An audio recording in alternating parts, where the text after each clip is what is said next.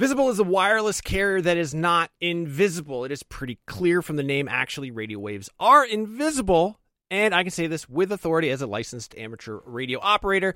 That being said, Visible won't be giving you the power to see light outside the visible spectrum. It's actually way better because having that ability would make getting around very difficult and distracting. What you do get with Visible is unlimited 5G data powered by Verizon. You get one line of wireless, just $25 a month, which is great in these times of economic uncertainty. That is one line for $25, taxes and fees included. So whatever you're doing at this moment, please stop. Switch immediately. Now, monthly rate on the Visible plan for data management practices and additional terms, visit visible.com. Wie geht es Ihnen? Was ist los? It's dein Freund Seth. I'm learning German. Yeah, in case you didn't know what that was.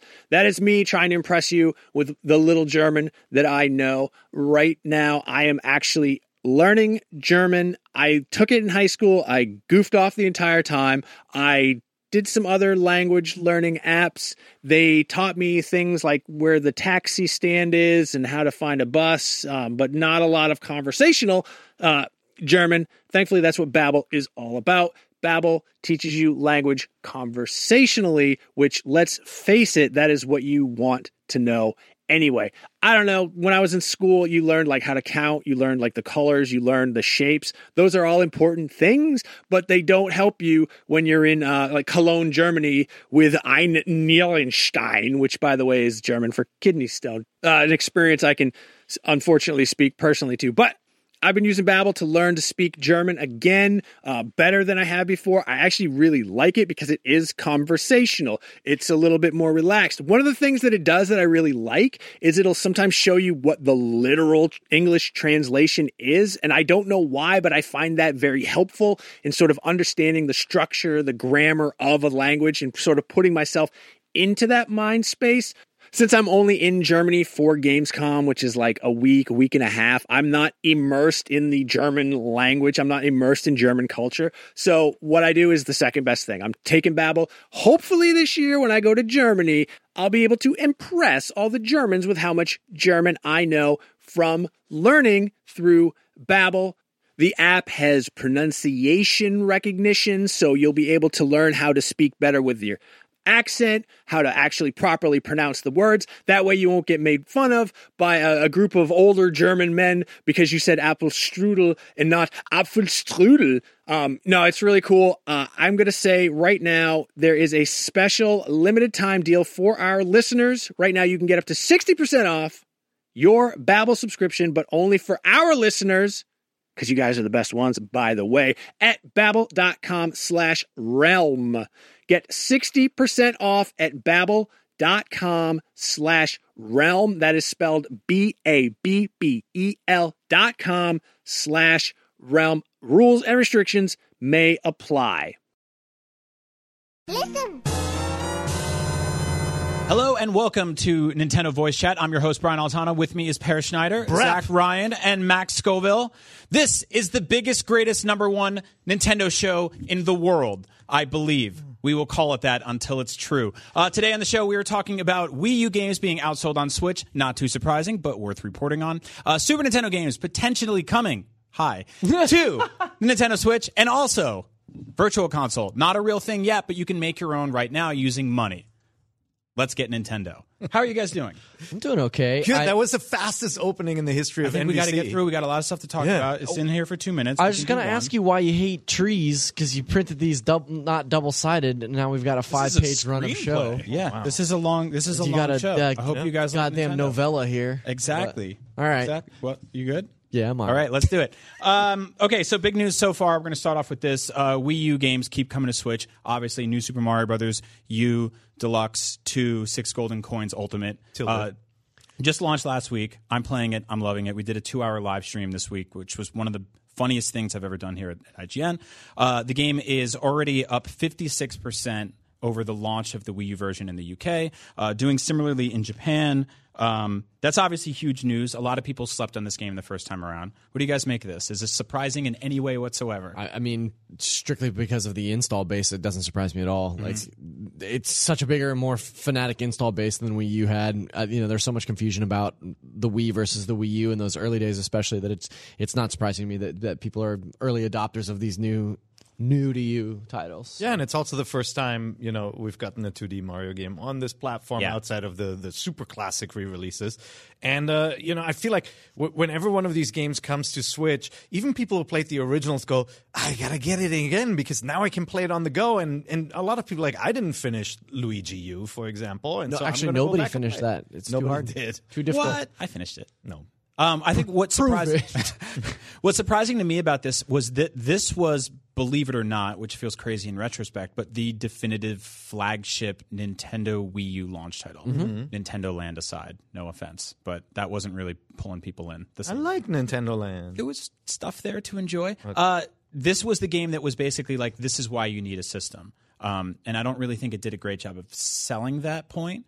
And also that functionality has been ostensibly stripped out this time around. But Max, it had the 5-player thing, right? Yeah. Like they're trying to sell you on it by saying, "Oh, look what the 5th player can do." Now you got Smash Brothers, where you just hook up a bunch more Joy-Con. You got 8-player Smash Brothers. Yeah, true. Max, you skipped the Wii U. I did. I'm guilty of that. That's okay. One of those traitors. I say this often, but it was you and I don't know 100 million other Nintendo. Yeah, sure. That system. No, I mean I think that this is one Mario I haven't messed with really because again it was on Wii U. This is I did not have, but I think it also kind of it seemed almost like not a step backwards, but it is a 2D Mario game, and I think at a glance it doesn't.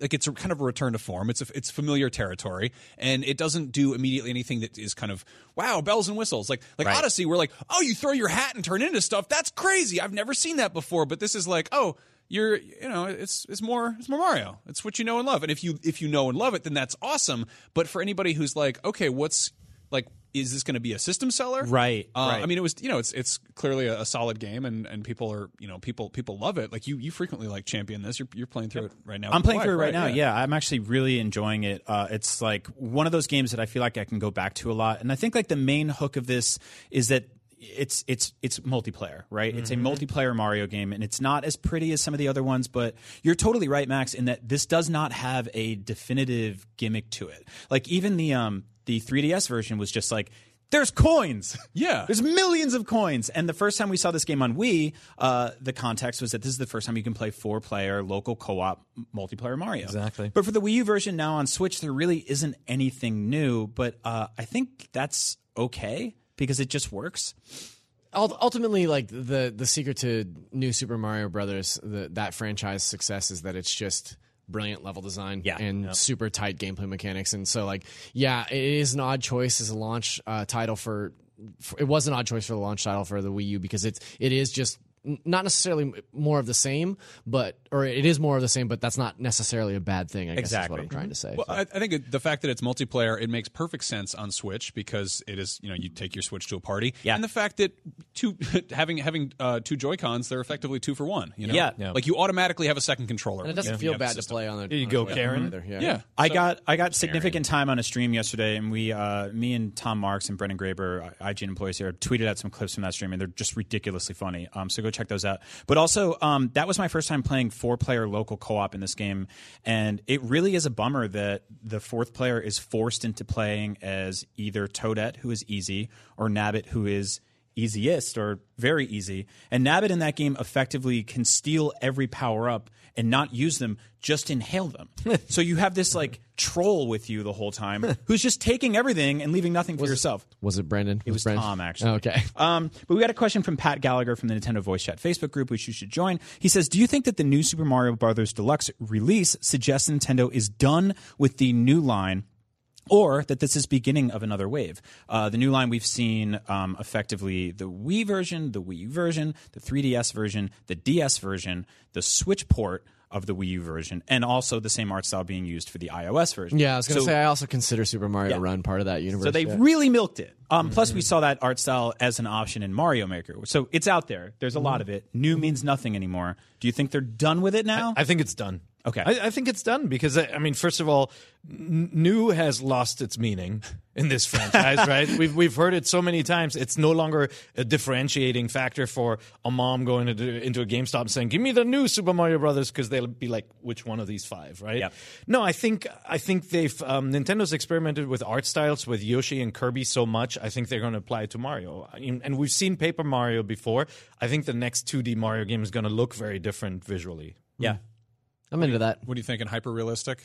Yeah, super realistic, like Zitty. Just Brian with a Plumber. mustache. I'm okay with that. With no, I think they'll do that kind of arts and crafts approach. Maybe they'll do a more elaborate Paper Mario style looking game, but a platformer. Sure, tried it. It's weird because halfway through New Super Mario Brothers Deluxe, there's a level that's based on Van Gogh paintings. Yeah, it's Starry Night. I would love. It's like that. the best level in the game. It's it's just tucked in there, and it's actually like a really clever level too. And then they just didn't really revisit that. Yeah, I brought this up before. I wish they had. That was almost Looney Tunes like, right? Yeah. I wish they had like taken all the great painters and just done a level for each, like a Picasso, a Seurat, or whatever. I would love to see a Super Mario cool. like Picasso level that's just like all weird blobs and eyeballs all over the place and stuff. Like it'd be great. Mario going through some Goya paintings. Yeah. Oh no. Yeah, into horror. Sorry, you're dead. In other news, Smash Ultimate has already outsold Smash 3DS in Japan. In comparative windows, Smash Ultimate is at 2.6 million in 5 weeks. Smash 3DS is at 2.5 since 2014 in Japan. Wow. That's just Japan, and this is just physical. Same thing on the reporting on the New Super Mario Brothers one. Obviously, digital sales are a huge thing on Switch, and those aren't being reported in sort of unison with these things. But hey, an IGN quote. Smash Wii U sold about half of that total, which is about 1.2 million total in Japan. And Smash Brothers Ultimate is now the best-selling Smash ever in Japan. But Brawl is the best-selling Smash Brothers game at 13 million, with Smash 3DS at 9 million globally, and Melee behind it at 7.5. So, obviously, big shoes to fill and a long way to go, but I think it's possible. How do you guys feel about that? Good. Yeah? Yeah. Do you think this will become the best-selling Smash Brothers game of all time? I think eventually, yeah. Okay. Yeah. That would be huge numbers. It's weird because Melee is the one you hear about the most, and it's not the best-selling one. Yeah, and now you have a year of content drops coming up, right? Yeah. So they'll keep on promoting it. People keep on telling their friends, "Ooh, there's a new character."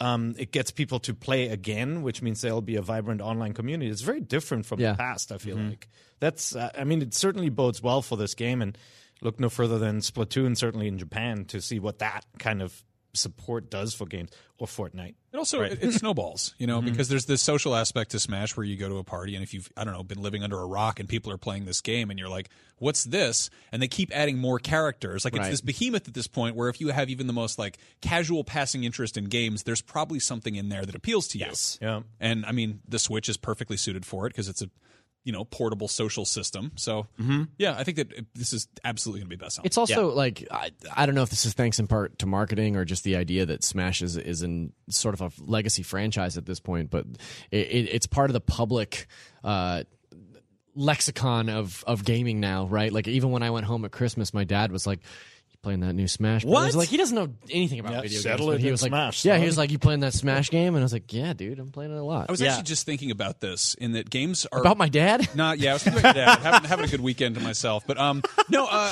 think that we're going to hear more gaming terminology used as a commonplace thing. I think in our lifetimes we're probably going to hear, I don't know about a president, but a politician refer to a blue shell. President video game. Yeah, president video. But no, we talk about a blue shell, and everyone, we're obviously work at IGN, so it's maybe not your normal household. Sure. But that's a thing that's pretty commonplace in conversation. Yeah, and totally.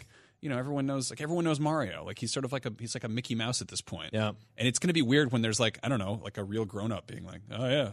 It's probably the only context when we want to hear about our dads talking about trying to smash. So. Yeah. There it is. Let's see. So I think my question to you guys is, are you still playing it? And if you are, what's keeping you from coming back? Because it's been about 5-6 weeks since the game's been out. obviously made a huge impact. I still hear it in the corners of the IGN office, which means people are still doing sort of pickup games here and there. I personally, I'm coming back for Spirit Mode every now and then and grabbing some of the sort of timed exclusive ones or the ones that bump up a little more often. They did ones based on like classic NES games recently, and they had the old school like Legend of Zelda concept art, and I'm like, I need that. I went in between 2 p.m. and 2 a.m. or whatever the weird times were to get it, and I got it. So that's what's keeping me there. But what about you guys? Are you still playing it? I haven't touched single player in a while. I've gone back to some other single player games I'm playing, but every time, my kids are older now; they're in their teens, so they've got friends over, and they ask to to beat me up. A lot of times. So that's how I always get sucked in because there are people in the house who want to play.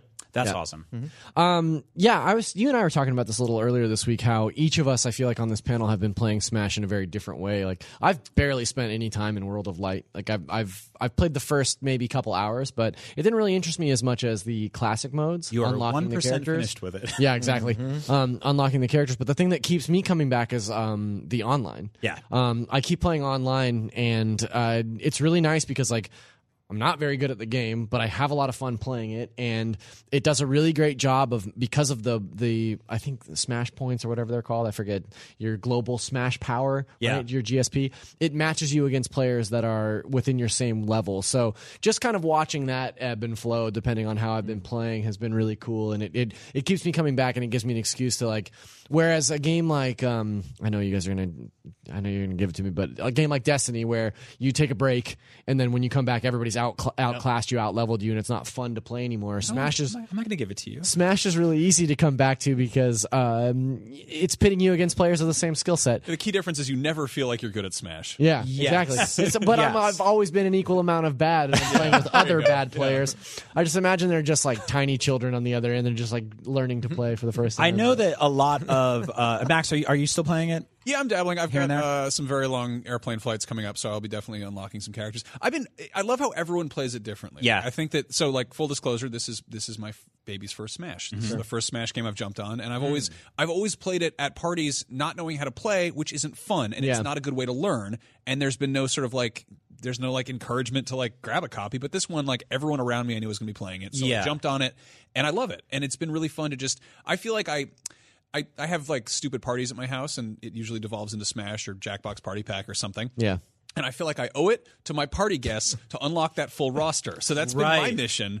And I'm never going to collect the entire Spirit board, but I do like the adventure mode a lot. And it's, I don't know, like... Just rent some kids, man. Give them the Switch and make them unlock it all. That's a good way to wind up on a list. Go to rent a kid. One more quick thing for news, and we'll get to some of the bigger topics. But 3 more 3DS Select games, or the Nintendo Selects lines, have dropped to $19.99. These are fantastic video games. They are Super Mario Maker, The Legend of Zelda Majora's Mask, and Star Fox 3D. These are all on 3DS, so if you're still rocking that system, and for some inexplicable reason you have not played these very classic games, and yeah, I think I can call Mario Maker a classic, even though it's only a few years old. Go get them now. Is there anything else left to say about these 3 games? I mean, these are... No, I'm curious to see if we'll ever see Mario Maker on the Switch. It feels like they built a platform and then just kind of walked away from it when they ran into a little bit of trouble with surfacing the right levels for the right players. Yeah. Hopefully they'll try again. Yeah, I think it'd be interesting to put together sort of a feature here at IGN of like what does get lost in translation from bringing games over from Wii U to Switch into other platforms, because we just got New Super Mario Brothers, which lost the touchscreen stuff. Captain Toad lost its dual screen functionality, and the controls kind of took a hit for it. Yeah, exactly. But this is a game built around touchscreen controls, and so on Wii U and on 3DS it makes perfect sense. And for $20, it's an absolute steal. But I'd really love to see that on Switch. I just don't know how it would work. I mean, well, like this, like waggling at the screen, right? Yeah, I guess with your finger. They could ship it with a style. What if we got a? You can use anything. Like, what if that solution to dumping Wii U and DS games on Switch is a peripheral that plugs in the bottom? That's just a stylus. Oh man! Like, Nintendo has made weirder hardware. Yes, definitely. Nintendo made a what we called a boat for the Nintendo 3DS that you connected to, that added a second analog stick that would allow you to play Resident Evil, Mercenaries, the Metal Gear Solid 3, and like maybe Monster Hunter, like 2 other games. I forgot about the barge. A lot of people do, as they should. One of the big stories this week is Nintendo Switch Online just got a few new NES games. That's great and all. They've been trickling those out. But more importantly, this is really, really cool. Somebody actually dug through the source code. Somebody always digs through the online code. strings. Twitter user Cappuccino Heck, that's spelled with a K like Mortal Kombat, has discovered a list of SNES games and some code in NES Online strings that reveals many titles that may be arriving on the Nintendo Switch at some point in the future. Now, this text was not there at the launch of the app, but in a recent update, it appeared. He also found a Super Nintendo emulator. I'm going to run through some of the games real quick. Super Mario Kart, Legend of Zelda Link to the Past, Yoshi's Island, Stunt Race FX, which apparently has never been released in any format. It's it's a Super FX game. Kirby's Dream Course, Star Fox 3, Contra 3, Ghouls and Ghosts, F-Zero, Mario World, Metroid, everything. All the big ones. You're skipping all my favorites. Every great Super Nintendo game is on this list. There's nothing that's missing here. Yeah, including some Japan-only titles. Yeah, Legend of the Mystical Ninja. Puppet and Twinbee came out in Europe, but has never been released in the U.S. Yeah, as well as Star Fox 2, which was unreleased and unfinished and then finished again for the Super Nintendo. Right, for the SNES Classic, yeah. So we're taking a look now at the trailer for the SNES Classic, which is obviously one of the easier ways to play all of these games. A lot of them, yeah. At least it was recently when this thing was still being sold. What do you guys think about this? Well, I want it. I mean, we talked about how the virtual console is gone, but it's not really gone, right? Yeah. We now have a subscription plan, which is something that we wanted in the past, and we talked about, where you get new games unlocked every month. It just so happens that the NES games, which which some of us have bought 19 times at least, right? Yeah, and my favorite console of all time is the Super NES, and I played the Super Famicom version. And just looking at this list, like you skipped over some other stuff like Demon's Crest. We haven't heard it's a great Capcom game, or another great one, Breath of Fire 2. Breath of Fire 2. Like, it's one of my favorite RPGs. Anything about these franchises in so long, and just going back and playing these. Or Super Mario All-Stars, which is a really great collection of the original 3 Mario games for the NES, remade with 16-bit graphics. I think what's interesting about this is Reggie has said on record before that basically the Nintendo Online apparatus is effectively there to replace the virtual console nomenclature, right? But I don't know what that means for people who are currently paying for the subscription service. Right now, it's a couple bucks a month or $20 a year. And if you're playing Smash or you've listened to the show, obviously the online portion of that in terms of matchmaking and voice chat leaves a lot to be desired. And I think their make good to that is effectively you get a bunch of NES games every month. They've trickled out 2. This month we got Zelda 2 and what was the other one? We got Master Blaster. Yes. And in Japan, there was 3. But at this rate, it will take the rest of our lives to get all these games. Super Nintendo would be a really nice make good. However, there's really nothing stopping them from adding a sort of price subscription tier to this business model and saying, hey, instead of $20 a year, it's $25 and you get Super Nintendo. Oh, you want N64? It's $30. GameCube? $40. Like, how much can they push this? And do you think they will? They can push it right up to about, $50, which is what the PS4 costs. Yeah. But right? But the difference to like a subscription service on the Xbox or the PlayStation is that new games are being released all the time, and they're going to run out of games with a tier like that, Right? Because there's certain games that will be ineligible for re-release, like you're not going to get a Star Wars game again, or you're not going to get a Madden game again because of all the licensing rights, and so there's a finite library they put out of Super Star Wars collection on PlayStation in 2016. Yeah, yeah. So I wouldn't take those completely off the table. I know you're speaking specifically, but yeah. But I feel like to me it's more likely that they will start mixing in a Super NES game. Yeah, I think that like to me this doesn't scream like they're just going to drop all of these. Like here's the Super NES collection on Nintendo Switch. It's more so along the lines of like, and now we've added Super Nintendo into the mix, so you might get Kirby for NES and then also Kirby for Super Nintendo, like a theme. I'd be all month, about like, that. Yeah, I think that could be kind of cool. What if this is just a bundle, like a collection? You're going to buy them all. Why would they do that? Yeah, because it feels weird. They already have this SNES Classic that has the majority of these games on it, and they would sell these digitally for what? $60, and that's a loss compared to what they're selling the NES Classic for. So it doesn't make sense to me that they would put these all out in one lump sum. That's why I was saying it seems like they would mix and match. I think they're sort of for different audiences. Like the NES Classic is a sort of set-top box that I think is for casual retro people who have fond memories of those systems, and like people like us who buy everything Nintendo. But the Switch is a different beast, right? You can bring it anywhere, and you can play multiplayer on the fly, and it connects to your TV. It does a lot of great stuff.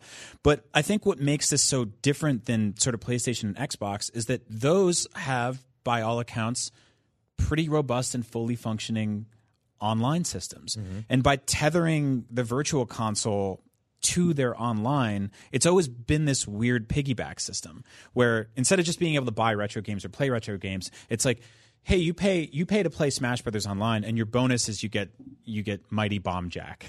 You know, like weird things like that.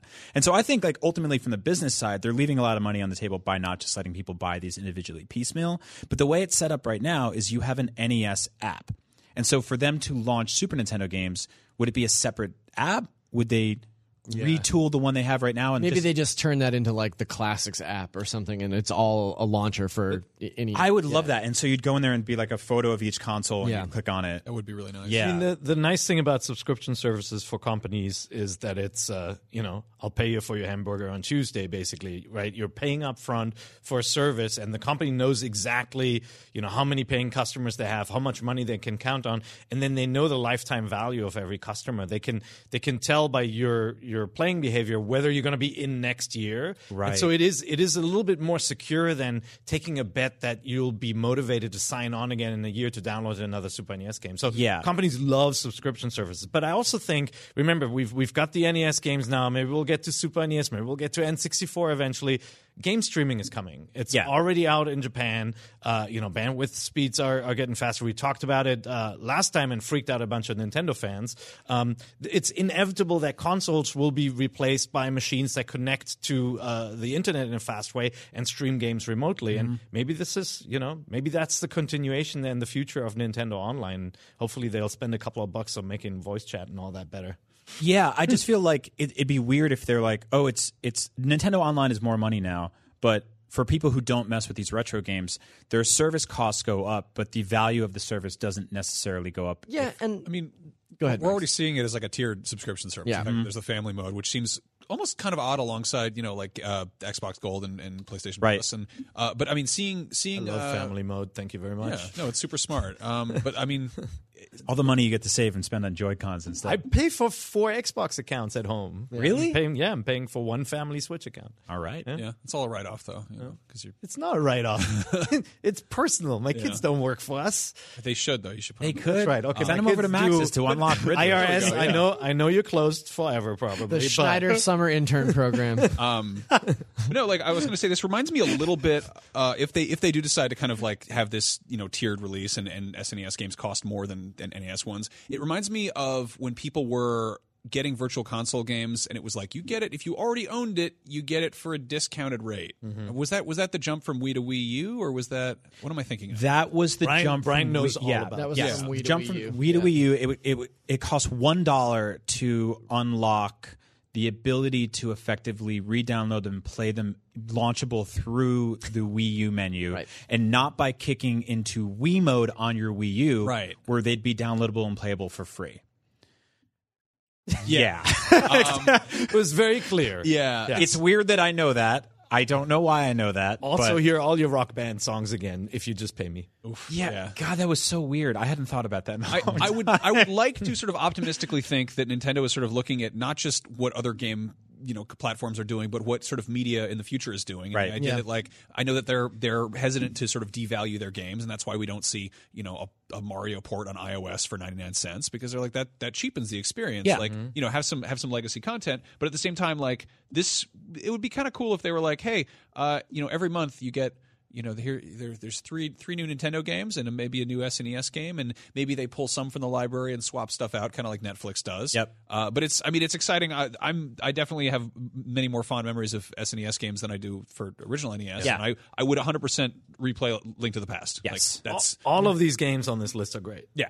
And who's to say they don't scale all the way back and offer further tiered online services in that it's like, okay, if you want to play Smash Online competitively, it's $20 a year. Yeah. But if you're interested in this Classics collection, then it's $30 a year. And if you're interested in, competitive and Classics and like bonus demos or whatever, then it's $35.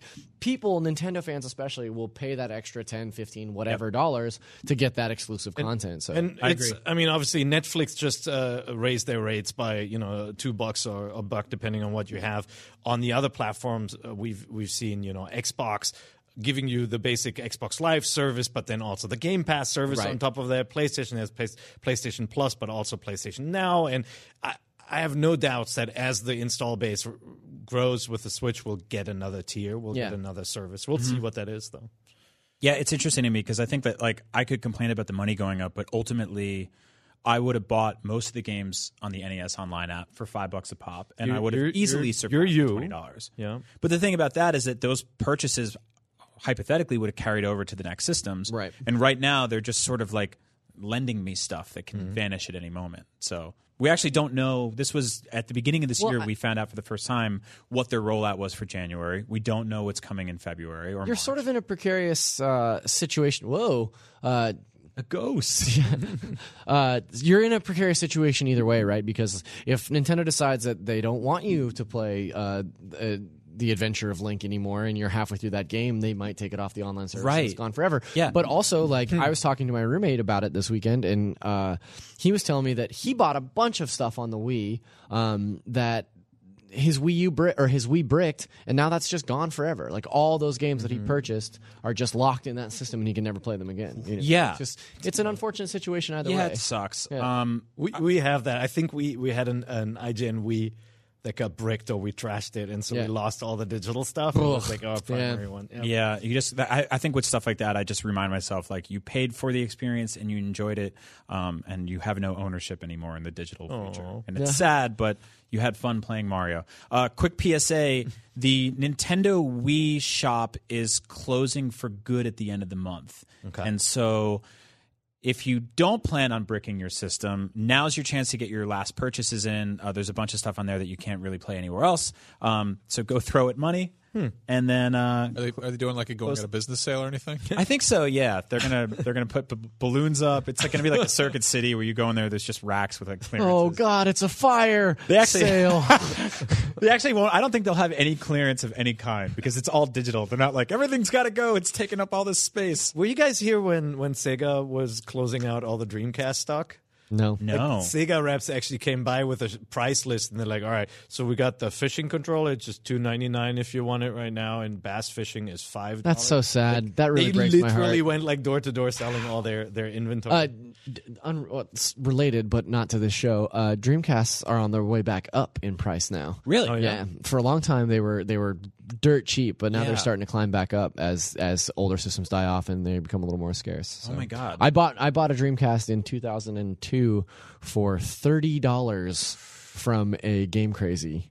So there was a friend of ours got a Dreamcast boxed brand new for something stupidly cheap because somebody found a shipment of them in some warehouse and put them on eBay. I bet you that kind of story happens all the time. Yeah. See, I wanted at one point Virtual Boys were so cheap, and like an idiot, I didn't buy one. That's when I bought mine. And so now I want a Virtual Boy just for sometimes I feel like I need to have a headache, and you can't they're so expensive. They're really pricey now, and the games are harder to find. Always, whenever something hits rock bottom, just buy it, store it somewhere. Friend of the show, Jeremy Parrish, who co-created the Flip Grip, which we talked about on the show before, is working on this thing called Virtual Boy Works, which is effectively this encyclopedic tome of all things Virtual Boy, which luckily for him is 26 games, encompasses that entire library. And he tweeted out recently about how that system probably would have been successful had it just been a traditional handheld with a monochromatic screen that played a bunch of really good games, because there's a bunch of great. The Wario game on there is great. Mario Tennis is great. Never played any of them. Yeah, I played for a couple of minutes. Bowling. Went whoa. I mean, Tellero Boxer is basically futuristic Punch Out. Yeah. Where you And fight then a cat at the end. Red Alarm is effectively an awesome Star Fox spinoff. There's a lot of cool stuff there, but all right. Some of those games are mega rare too. Yes, they are. I'll keep Waterworld. I'll keep looking at garage sales then. Yeah, Some Don't grandma's gonna you find have a Virtual Boy in the I don't. console display? That's not mine. Take it home. Go blind. Yeah, I'm sure you couldn't take that out of there. Yeah, of you're all Per people. Schneider. Yeah. You invented this place. You do whatever the hell you Sir, want. that was my Virtual Boy. Quiet kid. Speaking of Virtual Console, if you have a Nintendo Switch and you want to play retro games and there isn't a Virtual Console, which there isn't, we put together a list of some of the best sort of retro collections on the system right now. There's actually a lot.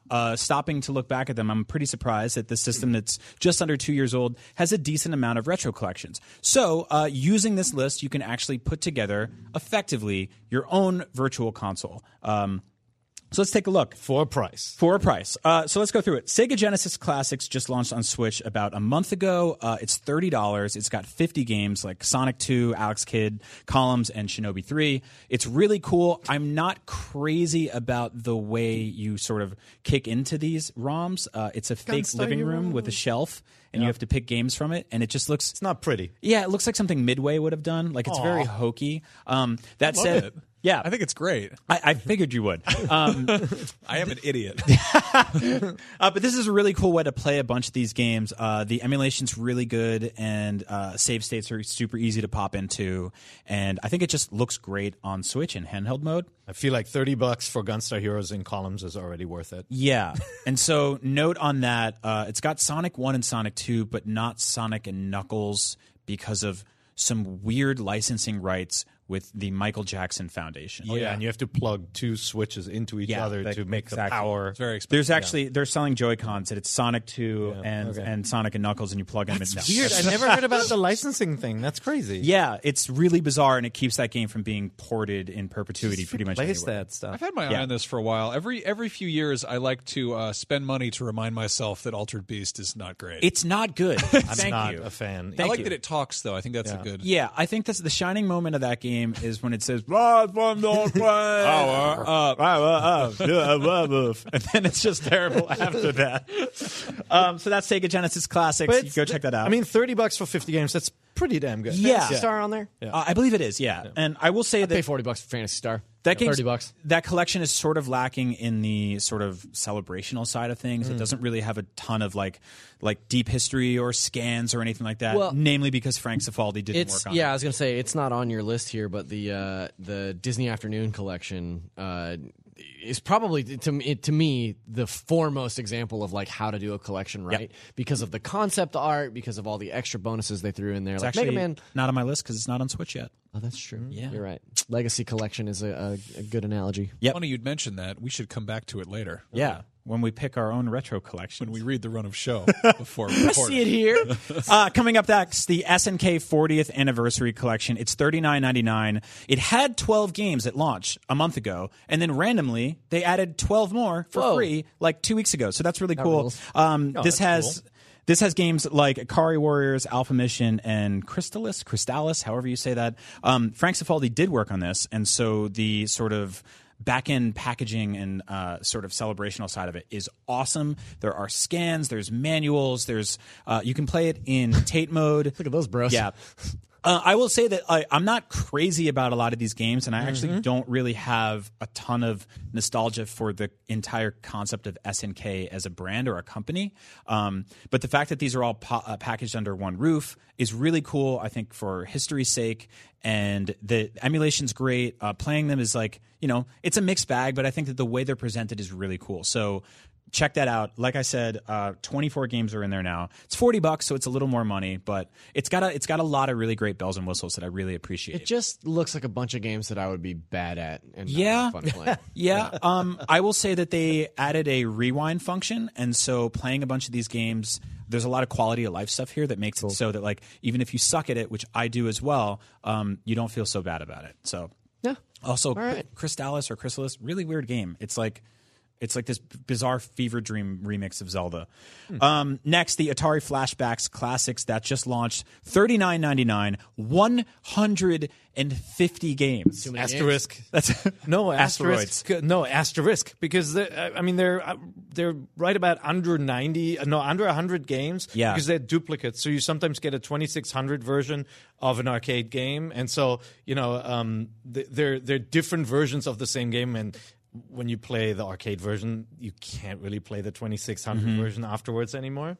I spent some time on this. I grew up with the Atari VCS, so I have fond memories of a lot of the games, even though they were jankier ports of the arcade games. But this does have, some of the better Atari games in it, like Asteroids and Centipede in their arcade form.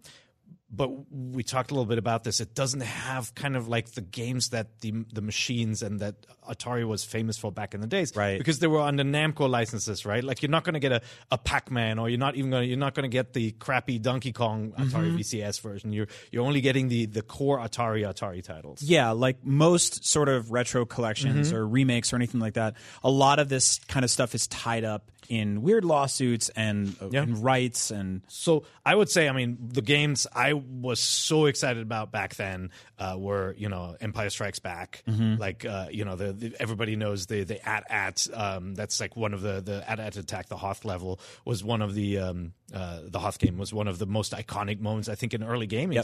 Gaming, like, this looks like the real movie, right? You fight the little donkeys? No? Yeah. No? And Return of the Jedi was cool, but at least we get stuff like Yar's Revenge, and you can replay those. Yeah, there's stuff like Asteroids and Centipede. Crystal Castles is awesome. I really love that game. So good. And it does a cool thing in this game where effectively the menu screen looks like you're looking down on like a dresser drawer full of carts. Oh, that's cool. So it's got all the labels on top and everything, which some of them have really cool art, and some of them just say like tennis.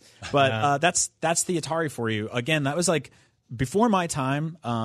But I respect it, and it's a part of history, and it's really cool that it's on Switch.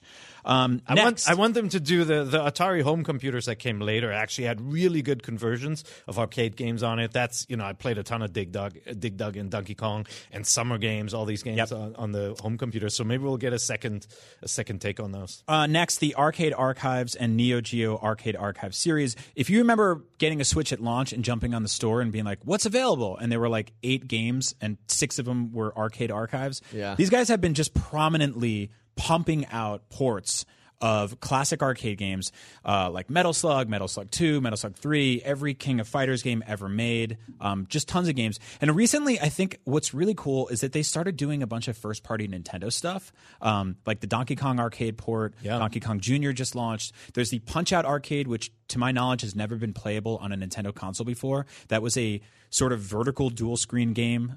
These are $7.99 each. You don't get a collection of them, but you can sort of piecemeal pick out the ones you want. And there's lists out there of like the best ones. But right off the top of my head, I would say like Donkey Kong, Punch-Out, the Metal Slug games are really great. Yeah, look how pretty they still look. Obviously, they look you get arcade authentic slowdown on all of these, and the Metal Slug games always bit off more than they could chew. There's just way too much going on They're screen. having so much fun. They Just look really at it. are. I love those games. Yeah, me too. Yeah, these are great co-op games. I think that it's sort of like a sister series to Contra. It's a lot more fun and goofy and lighthearted. Lots of vehicles. Yeah, and then there's tons of shmups, just tons, like more than you would ever possibly need. They're all available here, and the emulation options are great. You can put on filtering. You can basically dump in as many virtual quarters as you want. You can play in tape mode on a bunch, so those are really cool. And like, I mean, the emulation is really good. They had that one issue was the Donkey Kong emulation, the sound effect replacement. Yeah, that sucks. Was the one thing. I actually didn't check back whether they didn't patched it. No, they haven't patched that yet. They really should, but overall, the emulation is really good. Yep. A similar series is the Sega Ages series. These are $7.99 each. There's only a few out now, but they are Outrun, Phantasy Star, and Puyo Puyo is about to launch. There's Phantasy Star. Removed of its cool friend Tetris. Which sucks because I think Tetris is better. But I'm playing Outrun right now, and damn, that game is fun. Yeah, Outrun is great. It's so gorgeous. And It's it's relentless, It just never stops. Yeah, it's really beautiful. It's about a guy that brings a beautiful woman on a date and then I think tries to kill her. By flipping his Ferrari. His car flips constantly. I'm learning to play this game better now, but the cool thing is in this port, which is a port of the 3DS version, which sadly loses its 3D functionality, you can play in widescreen, pixel-perfect arcade quality. Looks amazing. And you can also bump up the time limit and easiness of it. So this game is pretty tough in terms of like, in terms of getting you to checkpoints as fast as possible.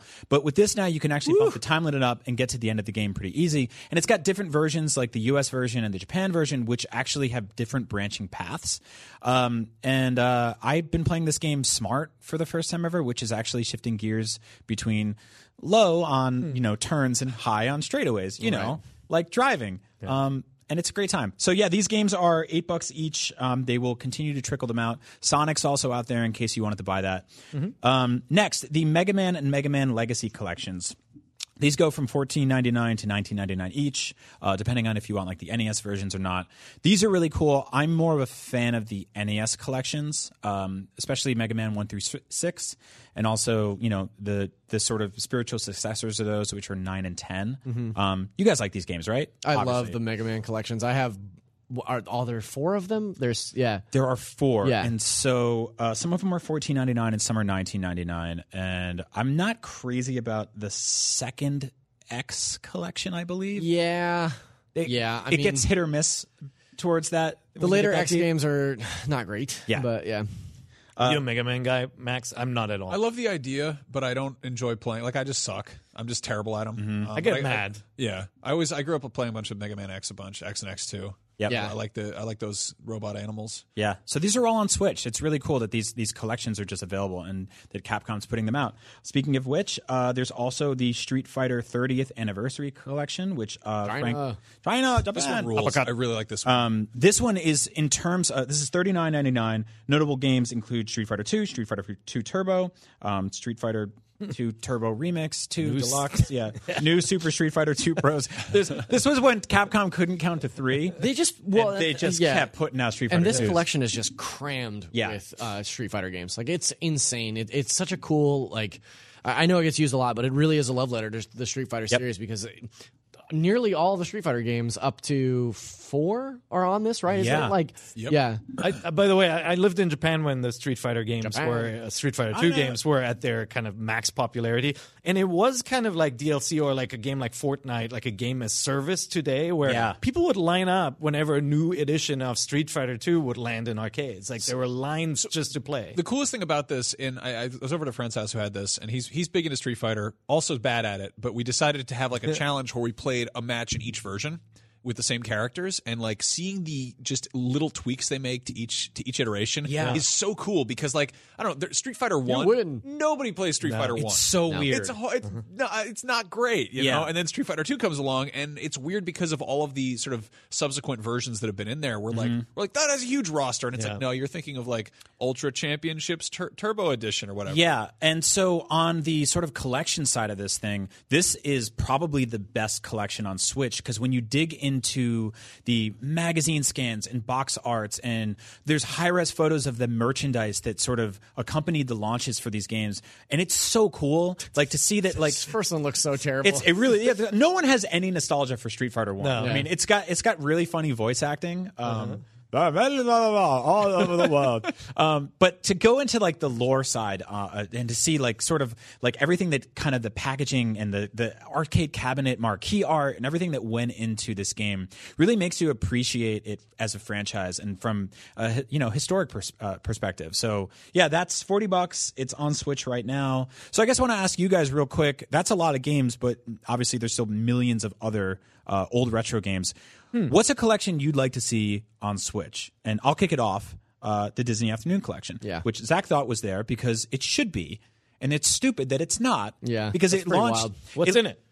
Oh, this has basically DuckTales, Darkwing Duck, Chip 'n Dale's Rescue Rangers, and Tailspin, I believe, are the big 4. Oh, yeah. Tailspin. This launched on consoles while the Switch was already a thing. Yeah. And immediately people were like, Capcom, get it together. Honestly, it was like, it seems like to me sort of like a catalyst for Switch when, you know what I mean? Like, when is this coming to Switch? Like, this was the first game that I heard a lot of people asking that question about. Like, when is it coming to Switch? So real quick, Per, what's a retro collection you'd like to see on Switch? So I would love to see the LucasArts Adventure Pack coming across. That's actually out there on Steam and has been for a couple of years. That includes Fate of Atlantis, Indiana Jones game, Last Crusade, also Indiana Jones, Loom, Loom, not Doom, but all caps Loom.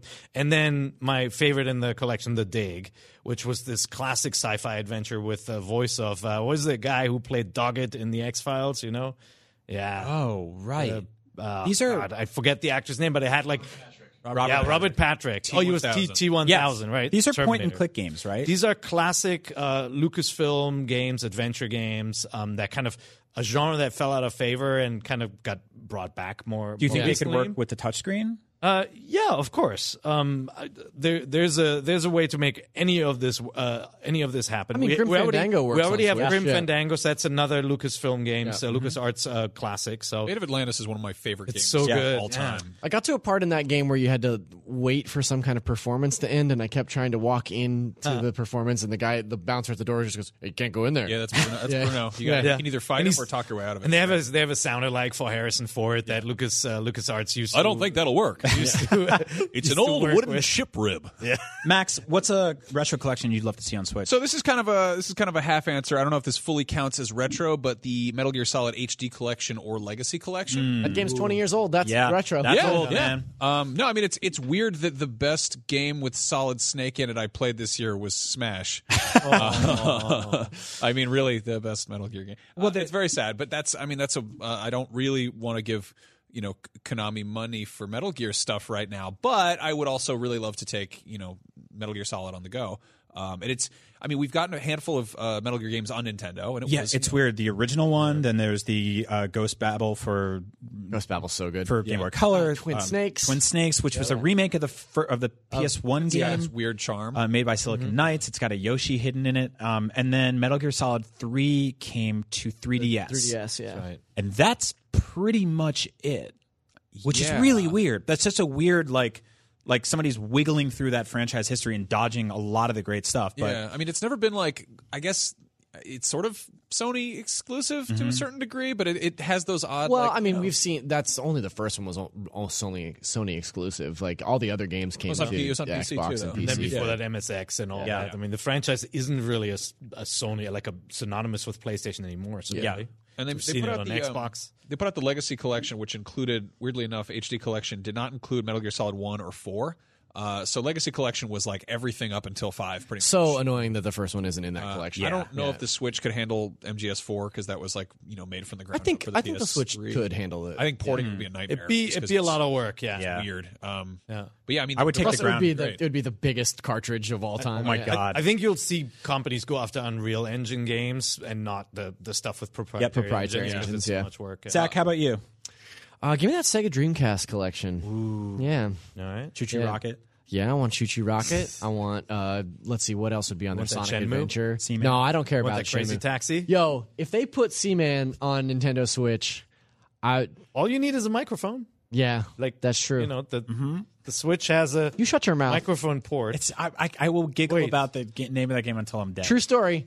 When I very first started working at IGN, I thought I'd be like a cool retro boy and bring my Dreamcast and set it up and like have Seaman just like on my desk so that people could come by and talk to it. Seaman on your I just put it's just an HR violation, but literally the first day that I had it set up, Alex Solomita, who used to work here, walked past my desk and he's like, "You playing Seaman at your desk?" And I was like, "Yeah." And he goes, "That's weird, bro," and just walked away. I just quietly turned off my Dreamcast, like, well, that didn't work out as planned. Hey, good news. He quit, so you can put Seaman on your You desk. can put again. Seaman back. So yeah, that's a quick rundown of some of the retro collections on Switch. I really love them. I love that this is a great place to celebrate those games, so check those out. I wanted to do a quick segment on Zelda, because I love Zelda. We all love Zelda. Heard of it. Da-na-na-na. Get the thing. It's been a couple years since we have gotten any news on a new Zelda. We got Breath of the Wild around the Switch's launch, which is just around the corner for being 2 years old. And outside of Master Mode and motorcycles, not really much.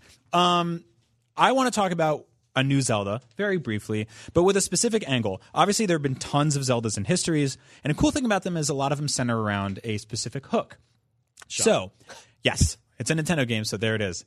Hook shot. I love it. If we were to hypothetically build the sequel to Breath of the Wild or the next Zelda game on Switch, utilizing one beloved hook from a previous Zelda game, which would it be? Oh, it has to be rooted in, so it can't be Breath of the City. No, it can. It has to be okay, rooted. we'll start with that shell, right? So we start with Breath of the Wild, or the sequel to Breath of the Wild, not the exact same game. It's a new thing. Okay.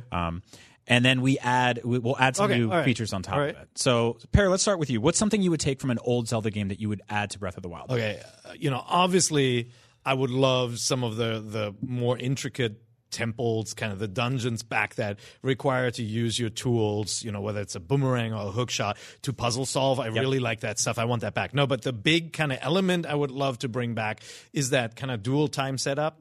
I thought Link to the Past still did it the best. Ocarina of Time also did it well, but Link to the Past did it so perfectly well where you get to a point in the game where you can transition between two time zones and literally a rock that exists in the past no longer exists in the future. And it's just so cool to try out this world and constantly warp back and forth and figure out what has changed. I think that'd be so good. That's such a great, unique approach to puzzle solving or getting into something. Chrono Trigger did it really well too. I'd love to see that return. And Breath of the Wild hinted at stuff like that, of sort of showing us a world that was kind of in ruins and not really telling us how that happened. Yeah, I want to go back. Yeah, so mine sort of piggybacks on that. I want to take this sort of seasonal shifts from Oracle of Seasons, which was the Capcom Game Boy Color game. That takes us back. Yeah, and so in that game, on the fly, you could dynamically shift between 4 seasons, and it would dramatically change the environment around you. So if you walked into like a sunny, wonderful, summery area in Breath of the Wild, you could click a button, all of a sudden it would be winter or fall. And changing so you can that, walk over the lake when and so like if you walked up to a temple and it was sort of covered in shrubs, you would click a button and all the plants would die and it would become fall, and you could burn them and get them out of the way and walk inside. So back to back, you and I would make a snowman. Yeah, sure. Okay. Yeah, why not? That means that in Breath of the Wild 2, hypothetically, you can time travel. Yep. And you can change seasons. Yeah, that's already a lot of stuff. We're going to break this game. They just have to build 5 maps now. Wait, no, they have to do past and future in all 4 seasons. Exactly. Right. So 8 super maps. easy. Super easy. Zach, what about you? I think the real answer is Link's Awakening's weird fever dream Twin Peaks characterization. I know that's not like a gameplay mechanic, but that's like the Zelda franchise is known for its like weird characters and weird settings. But, like none of them are as wild and weird as Link's Awakening. In terms of like an actual feature, I'd like to see is and it's kind of a variation on the theme of your two, but we have derided Skyward Sword a lot on this show. But the one thing that I really loved about that game was the Desert Palace, the Desert Temple, where you had the orb that basically put you in a pocket bubble of the past or the future. Oh, yeah. And, like, you would walk it towards something, and that would shift that whole area back in time. And like that mechanic was so cool and so underutilized. I'd love to see that come back and be a bigger feature in a game. Yeah. Max, how about you? So I'm a big proponent of the Minish Cap. Hell yeah. It's one of my great game. I literally took that game to my senior prom. And then I sat and I played the Cloud Dungeon part. Did you get pictures with her? There's a picture. I'll see if I can dig it up.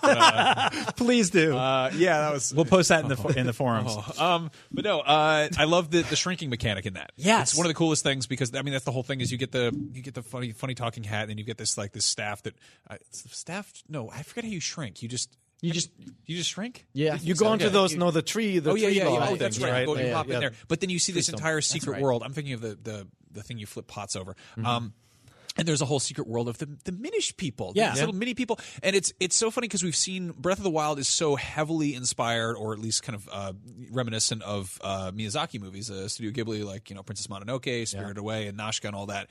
And I would love to see them kind of draw from the secret world of Arrietty, where it's like the Borrowers, it's little tiny people, and like imagine getting a whole set of gear that's just made from like clothespins and like acorn hats. Yeah, exactly, like little tiny stuff. And then I don't know, that'd be really cool because it would be again we're kind of talking about how we would take something like the huge sandbox of Breath of the Wild and then iterate on top of that, and you can do stuff either with time or whatever. But scale is an entirely different animal there. Yeah. Could you imagine like a world the size of Breath of the Wild, and then you have that macro level where you can shrink underneath to? It, yeah. Walk across the map in 4 years. Oh my God. That'd be absolutely bonkers. But yeah, the other one I was thinking would be just take Breath of the Wild, Hyrule, and just put it underwater, and then make a Wind Waker on top of that. We've seen so many games do that, like the Assassin's Creed, where you can dive anywhere. Far Cry Primal. And Breath of the Wild had no underwater in Breath of the Wild. No, it had. Yeah, hopefully your swimming would be a little bit better. It had boats, but they were not good boats.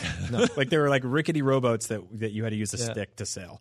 So there you have the iron boots back too. Good point. So there you have it. Based on this conversation, Breath of the Wild 2 will have 2 competing time travel functionalities, 4 different seasons, covered in water and shrinking. So what would you add to Breath of the Wild 2 or the next Zelda game? Let us know in the comments or write into the show, and maybe we'll read it soon. Yeah. Now it's time for IGN's Game of the Year. What? Question Block. Oh. Yeah. That's not a game. It's a game, and it's also IGN's Game of the Year. So we're going to do a whole special video about it, and everything's going to be great. You're all going to love it. Question Block, we got some questions this week. This one comes from Kevin Valder. He wrote into us. Lord Valder. He did. And he said, longtime IGN reader who just started listening to your podcast a couple months ago. I always look forward to your weekly show as I find it consistently hilarious and informative. Technically, I should cut out all the parts where they say nice things, but everyone's It's mean nice on the to internet. hear. So Yeah, there are too many mean people. So Thank you. This is my first time writing in, so I'll get straight to the point. What do you think Nintendo hasn't released a Wave Race game in almost 20 years? I thoroughly enjoyed both Wave Race 64 and Blue Storm, and I can't figure out why Nintendo hasn't released a new one. As far as I know, both games sold reasonably well and were received well critically. I would prefer a brand new game, but I'd be fine with Wave Race Redux, very hard to say, that combined all the courses from the prior two, updated the graphics, and added online support. Thoughts? Thanks for reading. I think that the reason that we haven't seen Wave Race in so long. Do you remember when you first saw Wave Race on both on Nintendo 64 and the GameCube, like how realistic that water looked? Yes. Remember how amazing it was and how like physically it looked and felt like we were watching water? Yeah. I think that in this generation, like on the Switch with the graphical capabilities there, that the water would be so realistic that you would be looking into the mouth of madness. It would just make you insane. You would not be able to tell black from white, up from down. It would just blow your mind. I thought you were going into the point that like the 64 and the GameCube were at the time cutting edge consoles. Nah, I goofed. I did a goof instead. Yeah. So That's true. that might be one of the reasons, or the other reason is that Blue Storm sold under 400,000 units worldwide. And I think when Nintendo looks at their core franchises, they say, we need million sellers, you know, and Blue Storm is a really good game, and you know, in addition to obviously being set on the water, all the Wave Race games have these interesting features where the water levels change. Yep. And you can take other shortcuts when the water level is low than high, and these took a long time to make, and then they didn't sell as well as New Super Mario Brothers re-release. Well, what I liked about those games is that every time you played them, they were different because you would try to be really good at a race, but the waves would vary and you'd cut corners differently and stuff like that. I love those. Also, there were dolphins you could ride, which, agreeing with Zach, would be so real. They would make us sick and scared, so you can't make them. But I think that this franchise is locked in some room somewhere with 1080 and F-Zero and We all gotta the old get it racing back. friends. We got to get it back. I agree. mean, they could recycle some of the levels from Blue Storm. F-Zero GX, by the way, same boat, right? Like just a couple 100,000 sold. And F-Zero was cars. F-Zero They're very different types of boats. Daniel Guillen asked, this is a weird one, but I'm reading it. Do all Yoshis lay eggs, or do some just go around fertilizing them? Yow! This is for Max. Delete this. Max? No. Local egg expert? Hey, Expert? Why? No. Hey, I don't want to answer that. you think those Yoshis are doing it? I like to think that the Yoshi is much like the frog, and it does all sorts of weird downstairs things. I don't understand. Life finds a way. There's your answer. Adrian Crawley asks, has anyone ever remade Mario, but like in reverse? You start It's out just a whole game where about sitting down. You start out in World 8, and then you run to the left. So actually, I love this want pitch. that. So imagine a Mario game that begins with a Mario game ending, and Mario goes, I have the princess. We did it. I love that. I got to go back home. And gotta get her home and he has go all the way back, and all of the bosses that you killed are just waking up, and they're like, "What the hell was that?" And they're really angry, and they're going to beat you up. And then you're the princess is there to help you. It's like revenge. Yeah. That's really you good. make sure everyone's okay, you know, because they're not really enemies. That's all like a big stage play. They're not. There's no one's trying to kill anybody, and he just goes and he apologizes to everybody, and then goes back and takes a nap. So he has like a apologize button. I don't know. I think you would give them Band-Aids and stuff. Feed them whatever. That's basically whatever Paper Goombas Mario eat. you're Yeah. describing there. This is like very like Lord of the Rings, fourth wall breaking, but like at the end of most Mario games, he gets in a hot air balloon and goes home. Yeah. Why doesn't he just fly the hot air balloon to Bowser's castle to begin with and just get the princess and get out? It's because the magic currents that push against it. Also, the wind would be so realistic that you would look into the mouth It would of make you go madness. criminally insane. Ladies and gentlemen, I want to play that game. I do though. too. It that sounds really good. Amazing. That's our show for this week. Thank you so much for watching. Thank you, Pear. Thank you, Zach. Thank you, Max. This is Nintendo Voice Chat. I'm Brian Altano. Where can people find you guys? On the internets, on Twitter, I'm PearIGN. You guys, anything cool you're working on? I'm at Zacharias D on Twitter, and working on a lot of cool stuff that we can't talk about just yet. Sweet. He's working on a Mario game. Seaman? Something Seaman? Secret stuff? You working on Seaman? Pair. Must you? Max? Yeah, if you want to hear more of me, I'm on Beyond every week, the PlayStation show, and Brian's right. there sometimes too. I am. Yeah. I try to be. Yeah, and you can find me just Max Scoville on Twitter. That's right. Thank you so much for watching from us to you, and thank you for being Nintendo fans. This is Nintendo Voice Chat, and remember, Get the thing.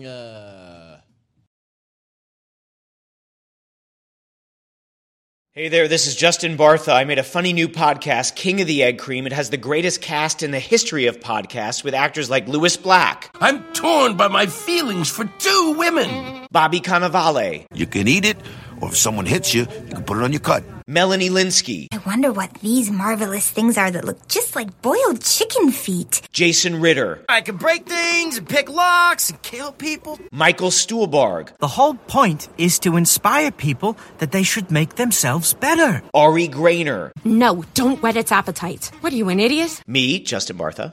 That's not just any egg cream, that's a Lemke's special. And all narrated by the hilarious Richard Kind. This is the story of Harry Dalowitz and how he rose from nothing to become New York's King of the Egg Cream. So if you like funny true stories, come listen to King of the Egg Cream, available wherever you get your podcasts.